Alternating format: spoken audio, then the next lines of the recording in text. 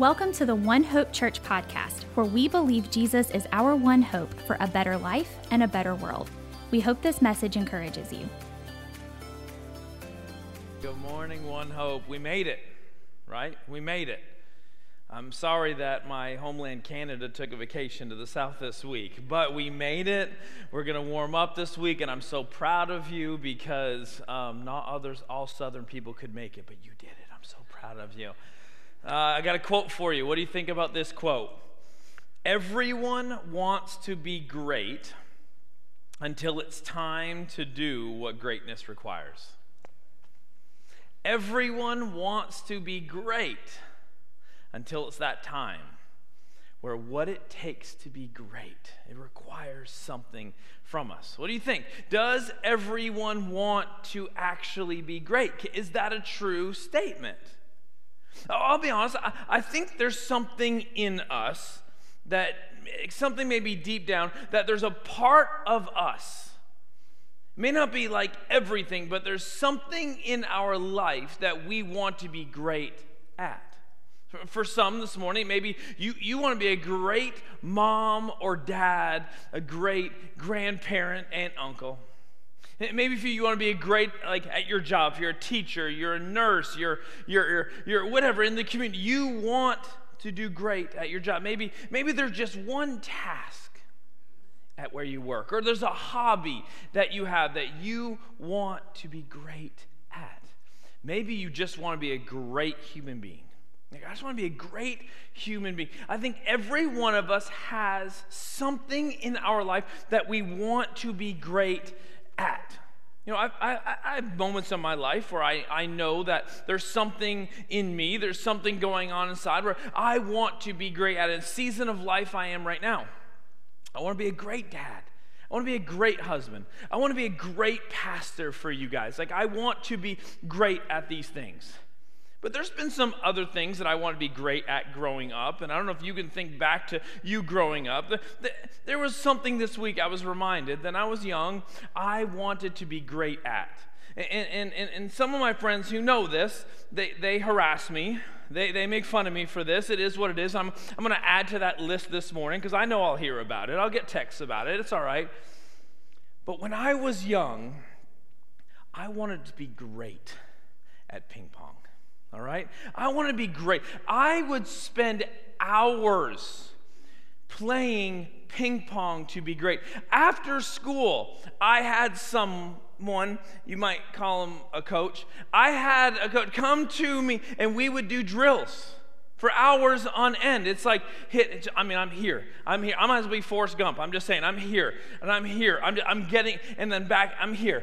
And I've got the spins. I mean, you don't want to play me in ping pong. It's like riding a bike for me, all right? Like, if you play ping pong, come at Pastor Scott, all right? Like, I'm not going to lose. I wanted to be great at ping pong, and so I spent hours of what it would require for me to be dominant. One time, so Amber's mom bought a ping pong table for the kids when they were young, and Jackson's like, let's play ping pong. I hadn't told him this side of me, all right? Like he already knows I'm awesome. Like, I didn't want to be super awesome, you know what I'm saying? Like, so I hide some of them, and he gets the ball, and I just bam! Like, I'm just like, and he looks at me, I'm like, there's some things you don't know about me. You know what I'm saying? Like, this is what so I wanted to be great at ping pong, but I don't know what your thing is. I don't know if you had a thing when you were a kid. You got a thing right now, but most people want to be great at something. Now, I think something happens in life where the trials and just the tough moments, sometimes it can beat that down in us, where really we end up just wanting to survive. But once again, I think there's something there, but we have to ask ourselves, what's the definition of greatness? What's the definition of grace? What does it take to be great? Or maybe I put it this way. What's the vehicle that we would take on the road to greatness? So this week I begin to look up. I Google a little bit, and I'm like, okay, what do people say it takes to be great? So I read a bunch of articles, but a couple that stuck out, or a couple I chose. An article in Time magazine. This is their list of what it takes to be great. Be uncomfortable. Stop reading, start doing. Find your sweet spot. Commit to long term. Find a role model. Naps are steroids to the brain. This is the most amen I gave this article, all right? Naps are steroids to the brain. Keep a notebook. Okay. I keep looking. Indeed. You've heard of Indeed before? You know, Indeed said, be committed. Learn from the journey. Have fun along the way. Think positively. Change your perspective. Be honest with yourself. Take away distractions. Count on yourself. Keep planning. Avoid getting burned out.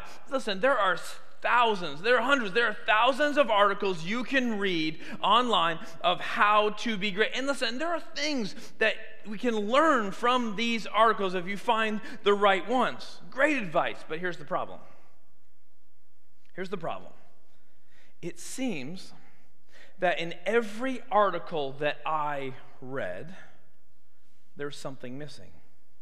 Every article I read seemed like there was something missing from what I would say is my value system in life. There's something that wasn't represented in any of these articles written by these authors. So here's what I mean. I look through Scripture, and I see greatness all through it. I look at the life of Jesus and things he talked about. I see greatness all through it. But what I also see is that there's a big difference in how we achieve greatness as I look at the kingdom of God values and the kingdom of this earth value, and that is where my problem is. If I want to be great on this earth, I have a decision that I need to make.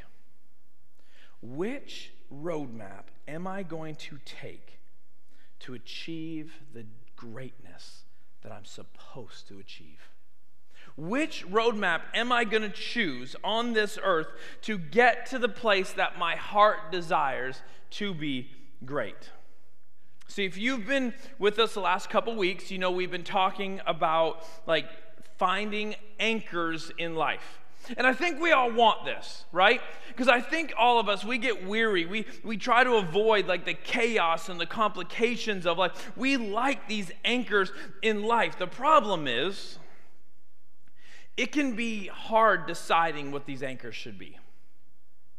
It can be hard to decide which anchors are the right anchors for my life because there's a lot of temptations at our fingertips. There's a lot of tempting ideas that come our way. And what can often happen is because of all the options, because of all the temptations, we don't know what decisions to make, and so we end up drifting in life. This has been the concept. We don't end up deciding what our anchors are going to be, so we drift. And as we drift, we find ourselves in places we never thought we'd be. We can find ourselves being lost. Have you ever felt lost in life before? You feel confused, even have regrets. You're like, how did I get here? It's because you drifted. So I guess my goal this year is pretty simple. For these next several weeks, I'm just going to try to present to you potential anchors for your life. But in the end, I'll tell you the choice is yours. In the end, the decision is in your hands. No one's going to force you to decide what your anchors are going to be. But my hope is in 2024, we're going to drift a little bit less because we make decisions about what we're anchored to, which brings us to our third anchor today. See, our first anchor was we're being anchored to God's word. Second anchor is we're anchored to the freedom we find in Christ. But our third anchor today goes back to what I started with. If it's true that there's a desire for greatness in our lives, the question we have to ask ourselves is this: how do I achieve greatness in the way the kingdom of God is set up? This has to be the question. Look at me. This has to be the question. Because if you call yourself a follower of Jesus, this has to be how you ask this question. How do I become great in how God set it up in his kingdom? The question can't be just how do I become great? The question has to be, how do I become great in the structure of how Jesus has called me to be great? And so today, I'm going to start where we ended off last week, all right? I'm going to start where we ended off, but a part of the scripture that I didn't pull out because I want to save it for today. So we're going to go back to Galatians chapter 5, okay? If you got your Bibles, you got your phones, it'll be on the screens. But if you got your Bibles, phones, you want to follow along, go Galatians chapter 5, and it's verse 13 through 15. We're going to start where we ended last week. You ready? Let me read it to you. You, my brothers and sisters, we're called to be free. Okay, so you remember that part. If you were last week, we talked about the freedom in Christ. That was last week. You, my brothers and sisters, were called to be free. But do not use your freedom to indulge the flesh. Well, that was our conversation. Rather, serve one another humbly in love.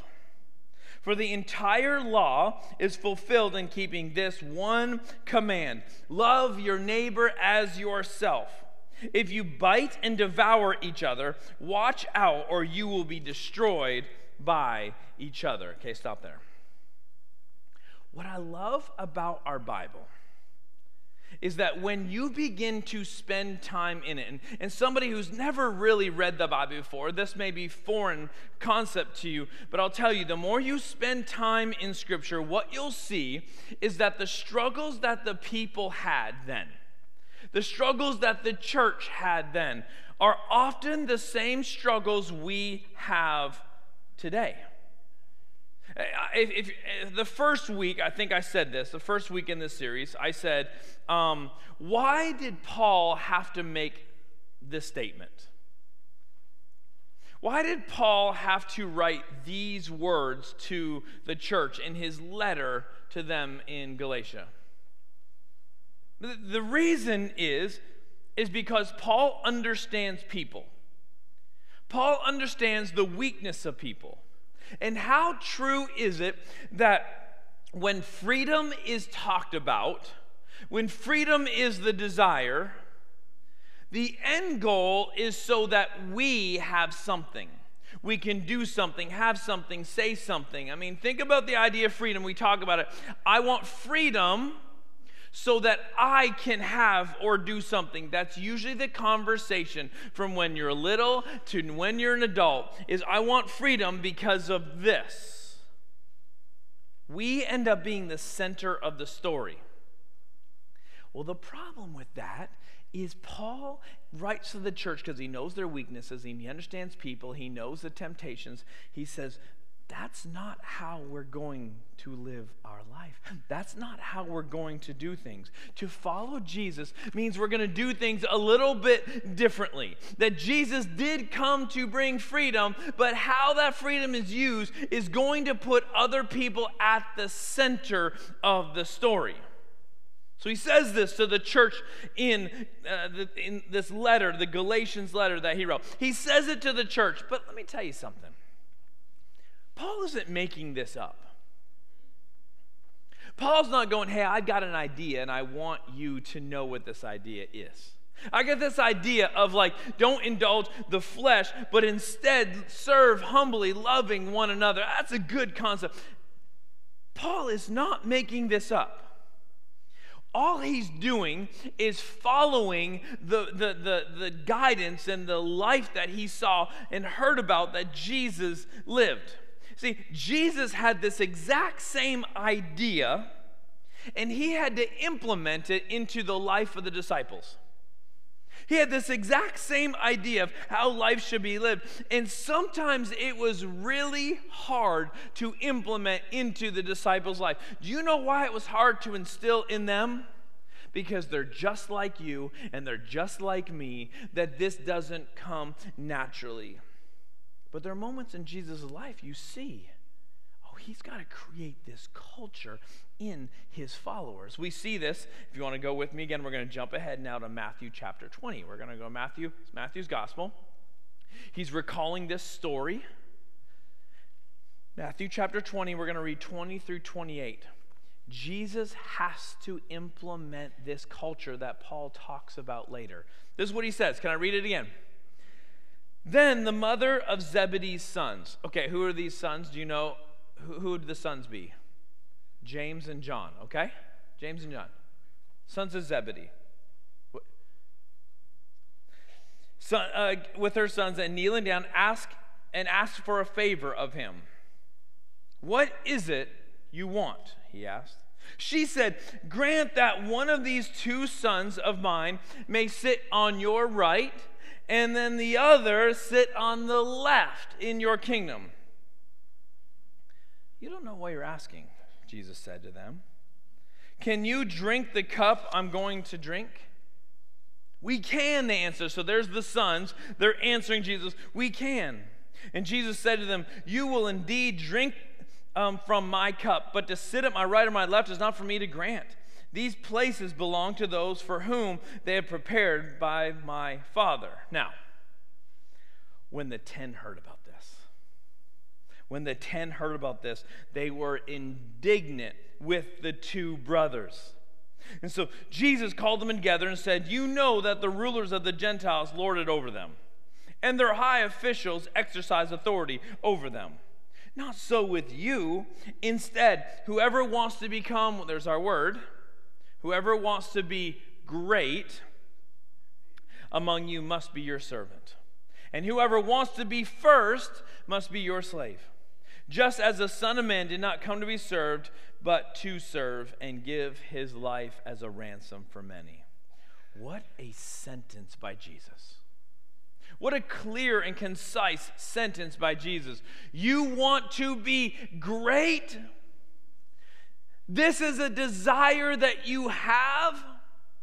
You want to be somebody. You want to stand out. You want privilege. You want to be important on this. You want to be great. Well, there's a way you get there. See, what happened in this moment was the mom is doing what moms do. Moms love their kids, right? Moms do everything they can to help their kids get ahead. Moms, man, they'll fight for their kids. They'll fight somebody if their kids are threatened. I mean, sometimes in our house, it's like, oh, Mama Bear's coming out. I'm like, all right, I'll back up because I may get the claws too. No, Amber would never be. But I'm like, Mama Bear's coming out because you don't mess with your kids, right? The mom is coming to Jesus and going, can you help establish their place? Can you help them so that they are successful in life? Can you get them to this? And what happens though? The other 10 find out. And they do what you and I do when we find out someone else is trying to get ahead of us. And they are ticked. What makes you better than us? Why do you get that position? Why do you deserve that? Why would you ask to be somebody that is above me? You do this all the time. This happens in different places in life. If you have kids and you've been brought, if you're in the sports world at all, you've experienced this before. Parents are some of the worst in sports. My kid should be the shortstop. My kid should be the quarterback. My kid should be the point guard. And then when it happens, the other person is like, that kid's not better than my kid. My kid should be this position. My kid should have this. We do this all through culture. Like, don't tell me we don't want to establish ourselves as being great. Don't tell me we don't fight for things. It's something deep inside of us. How dare you get ahead of us? This is what is going on. And so let's go back to what Paul said a second ago. If you don't think he understands people, then you're missing something. What did he say? Use your freedom to serve each other in love. If you bite and devour each other, watch out. You'll be destroyed by each other. If you're going to go about this life, you guys are going to destroy each other.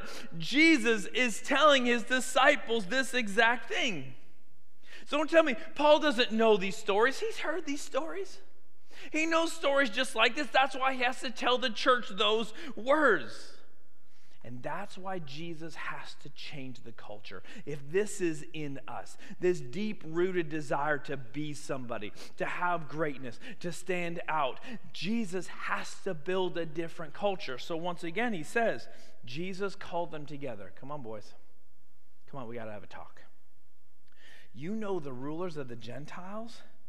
Well, they lord it over people. And their high officials, they lord their power over people. But not so with you. Powerful sentence, not so with you. I know that's what you see around you, but not so with you. Instead, whoever wants to become great must be your servant. That's what they do. This is not what we do. Jesus, in a clear and concise way, Jesus gives the roadmap to greatness that is different. And he says, if you want to be great, serve those around you. If you want to be great, you need to serve those around you. Stop fighting with each other and serve. Stop trying to decide who is best and serve. Stop trying to climb the ladder the way the standards of the culture tell you to climb the ladder and serve. But Jesus isn't done. He eventually drops the line.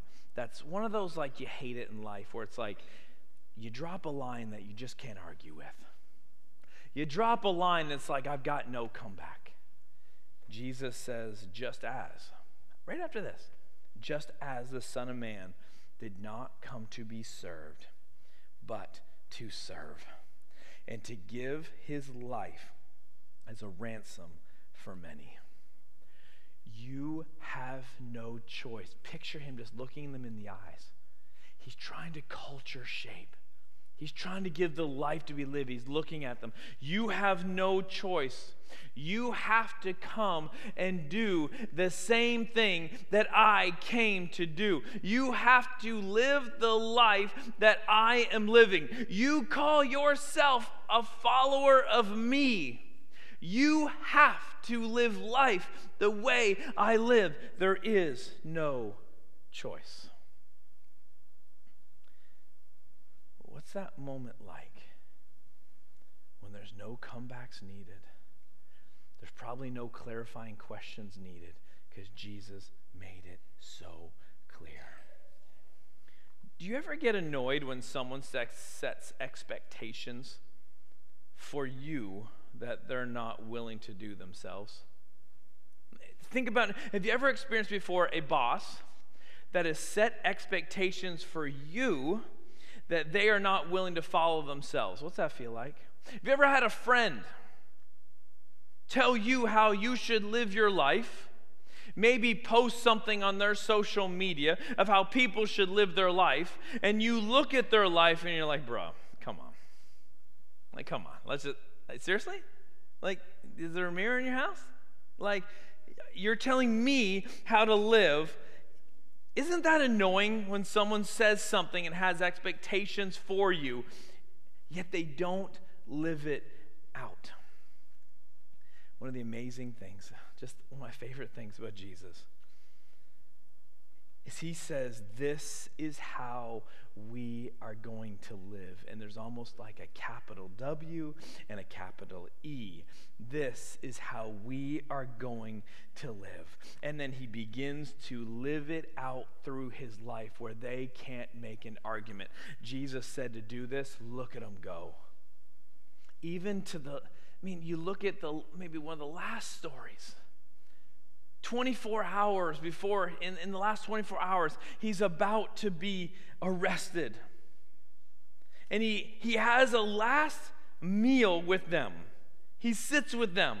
He has conversations with them. And last meals are important. Last anything is important, right? When you're in the last of something, you want to think about the things that you're like, okay, if they forget everything else I'm going to say, I got to make sure I say this, right? Like any circumstance where it's the last, you begin to think, okay, I need to make sure this is not forgotten. Okay. Jesus has his last meal. At this last meal, Judas is going to get up and leave. He's going to betray him. At this last meal, Jesus is going to tease them. Tease as in give a teaser about what's about to come with his death and resurrection. But in John chapter 13, a famous moment happens. It says, after that, he poured water into a basin and began to wash his disciples' feet, drying them with a towel that was wrapped around him. He came to Simon Peter, who said to him, Lord, are you going to wash my feet? And Jesus replied, you do not realize now what I'm doing, but later you'll understand. No, said Peter, you shall never wash my feet. And Jesus answered, unless I wash you, you have no part with me. Okay, well then, Lord. Simon Peter replied, don't just wash my feet, but my hands and my head as well. And Jesus answered, those who have had a bath don't need only to wash their feet. Their whole body's clean. And you are clean, though not every one of you.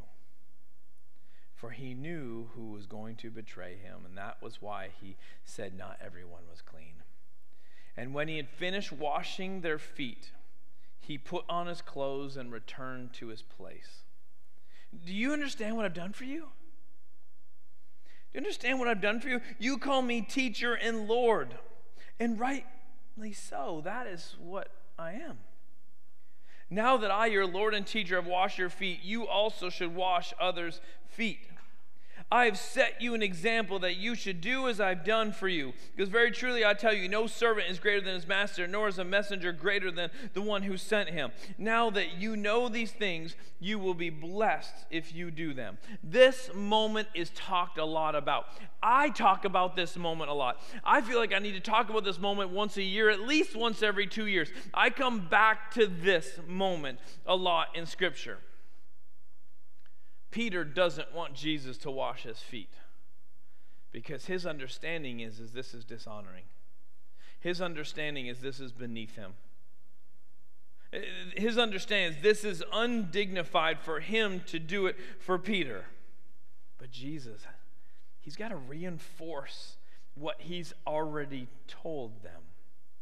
In Jesus washing Peter's feet, he's hopefully cementing what he's already told them before. The conversation we've already read. I feel like he's looking at Peter and go, this is what your life is supposed to look like. And I know it's not natural to you. And I know it's not what culture says you should do. And I know it feels like you're taking a step back. I get it. I know this doesn't feel right, but trust me, this is where greatness is found. Peter has to let Jesus wash his feet before he can wash other people's feet. Peter has to let his leader chart the course so that he can follow him with his life. And I think in this moment, something changes for Peter. Now, he's not going to be perfect. There's going to be other lessons to be learned, but I got to believe something turned in him in this moment. But this moment wasn't the end either.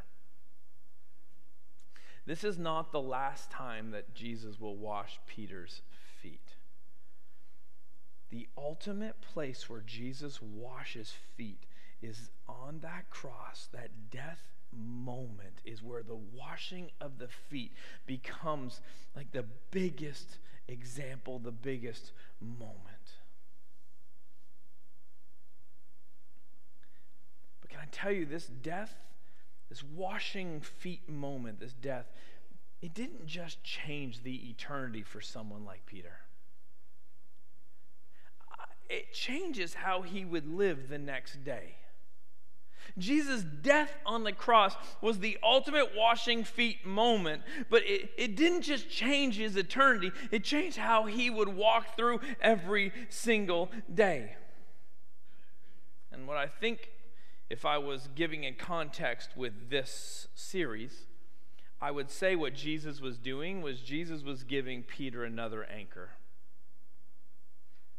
I think he was giving Peter something that was going to ground him in life. He was giving Peter something that would not let him drift in life of how he should live. This third anchor in this series is simply this: we need to be anchored to a lifestyle of servanthood through washing other people's feet.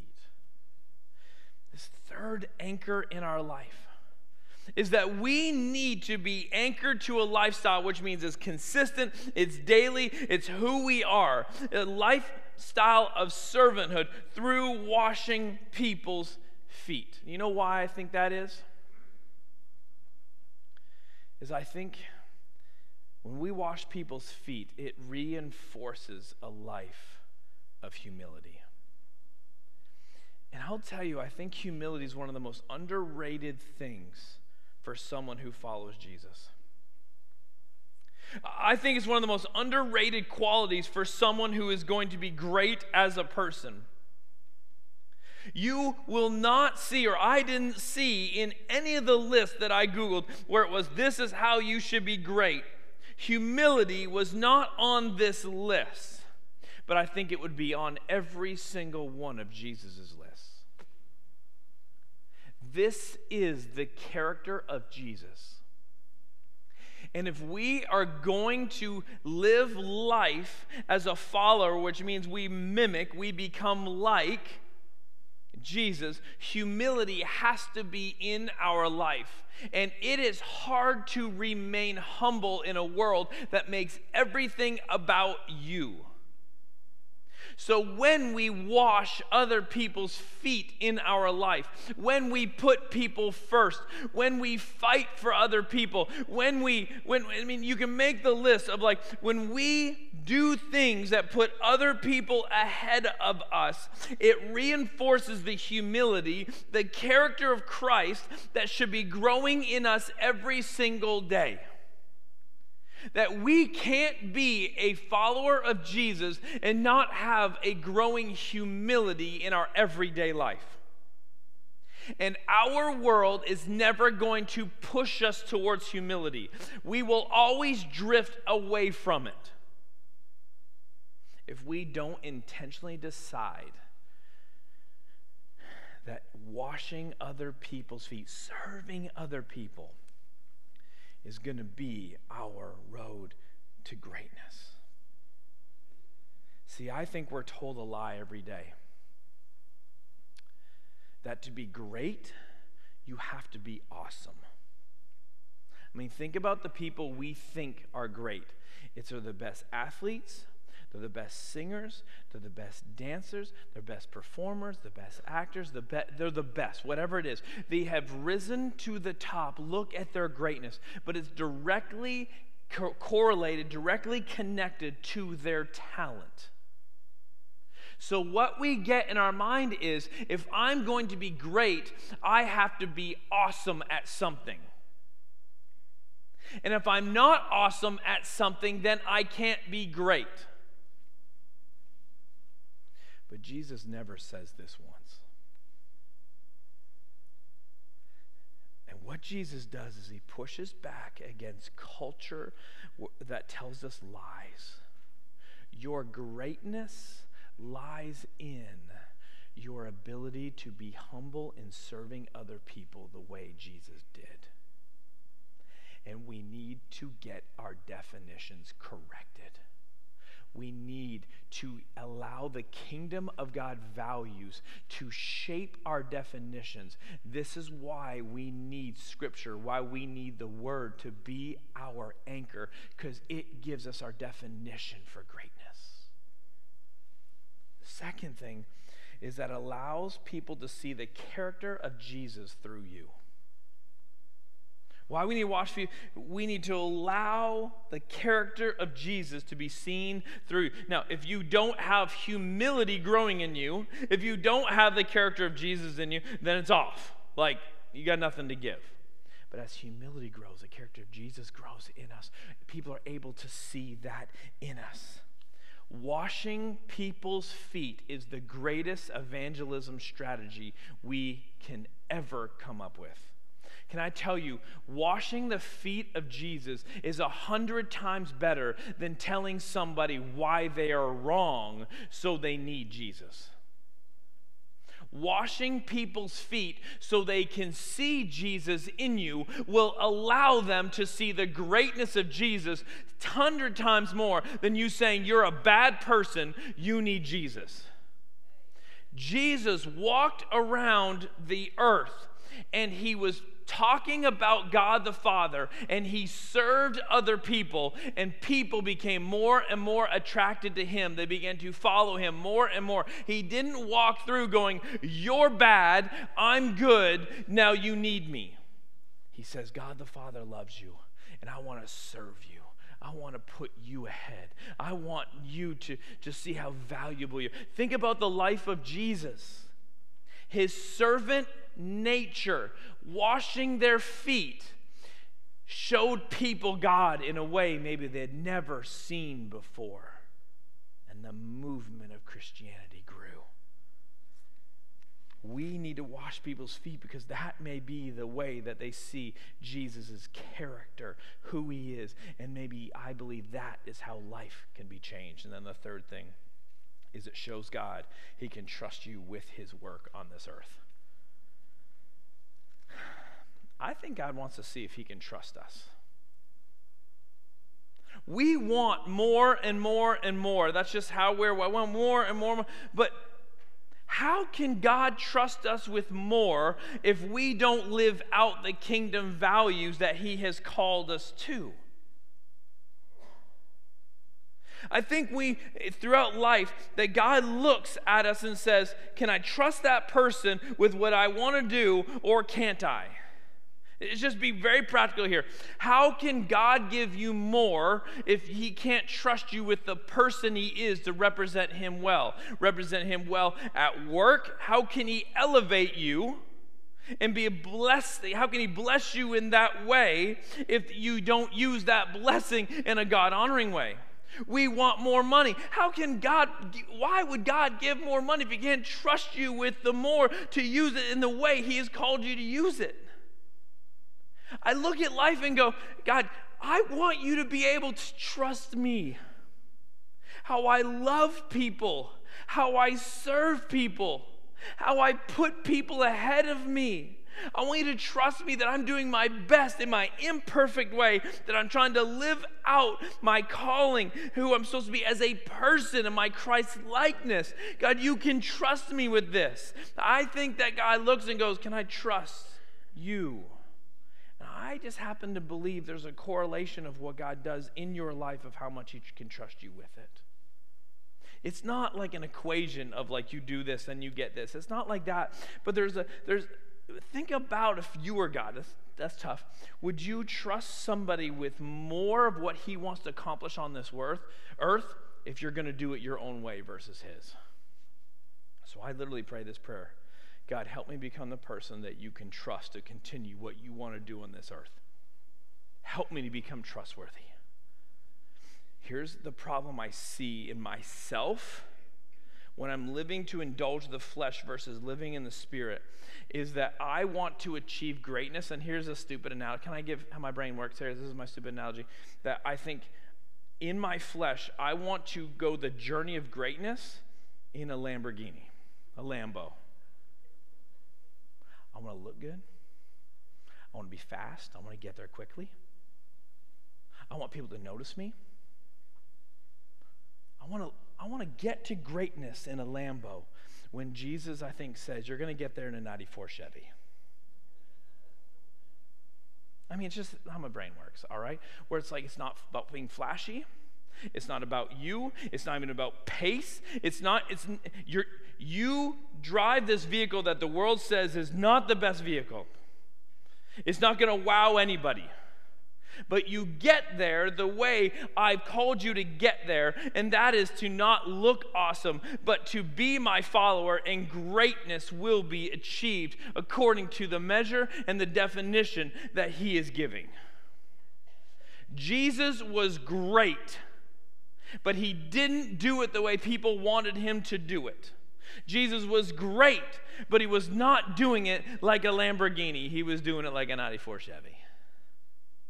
Nothing wrong with 94 Chevys, by the way. I don't know anything about trucks. You get me, right? That's how Jesus got there. How do you want to get to greatness? Here's my proposal today. Feed that desire for greatness in you. There's nothing wrong with it. I want to do great things on this earth. But feed it with the character and heart that Jesus has called you to feed it with. That you wake up every day and say, Jesus says, greatness is achieved through serving. Greatness is achieved through washing feet. Greatness is achieved when it's not about you and you use that freedom he's given you to put other people first and then trust him with the results. Because your definition of greatness may not be his definition of greatness. And do you want your definition or do you want his definition? I want his definition of greatness on this earth. I've only got a certain amount of years to live in this earth. I want it to be the years and the accomplishments that he has for me versus me saying that's what greatness looks like and I'm running after that. So wake up tomorrow and you make a decision. Jesus, I'm going to let you wash my feet. I'm going to receive your death and resurrection on the cross. I'm going to receive you giving your life to me. I'm going to receive the work that you did on this earth. I'm going to take it all. But then I'm going to walk out and I'm going to do the exact same thing you did for me. I'm going to do it for other people. Help me to have eyes to see where I can wash people's feet today. Help me have eyes to see where people need me to show them the character and the heart of Jesus. Help me push away my definition of greatness and live in the greatness you created me for. And help me to be okay with that. It's not natural. And it may feel like you're taking a step back. But you never do when you do it the way Jesus has shown us and God has called us to. And so God in heaven, you sent Jesus to show us how to live. You sent Jesus to wash our feet through death and resurrection on the cross, God. And if there's anybody in this room or watching online that does not allow God to wash their feet through death and resurrection, may we not be like Peter and reject it, but may we hear Jesus say, no, you need it, and then we just open it, you can have all of it. God, help us to receive you being a servant to us, and then help it change who we are. We want to walk this earth like Jesus did, and whatever greatness that means, we receive it because it'll be your definition for our life. God, thanks for loving us. Thank you for having a purpose for us. Now, God, help us to find it in you. And it's your name we pray. Amen. Thank you for listening to this message from One Hope Church. If you liked this message and would like to hear more, check out our website at ouronehope.com for message archives, service times, and more information on how you can get connected. Thanks again for listening, and we hope to see you soon.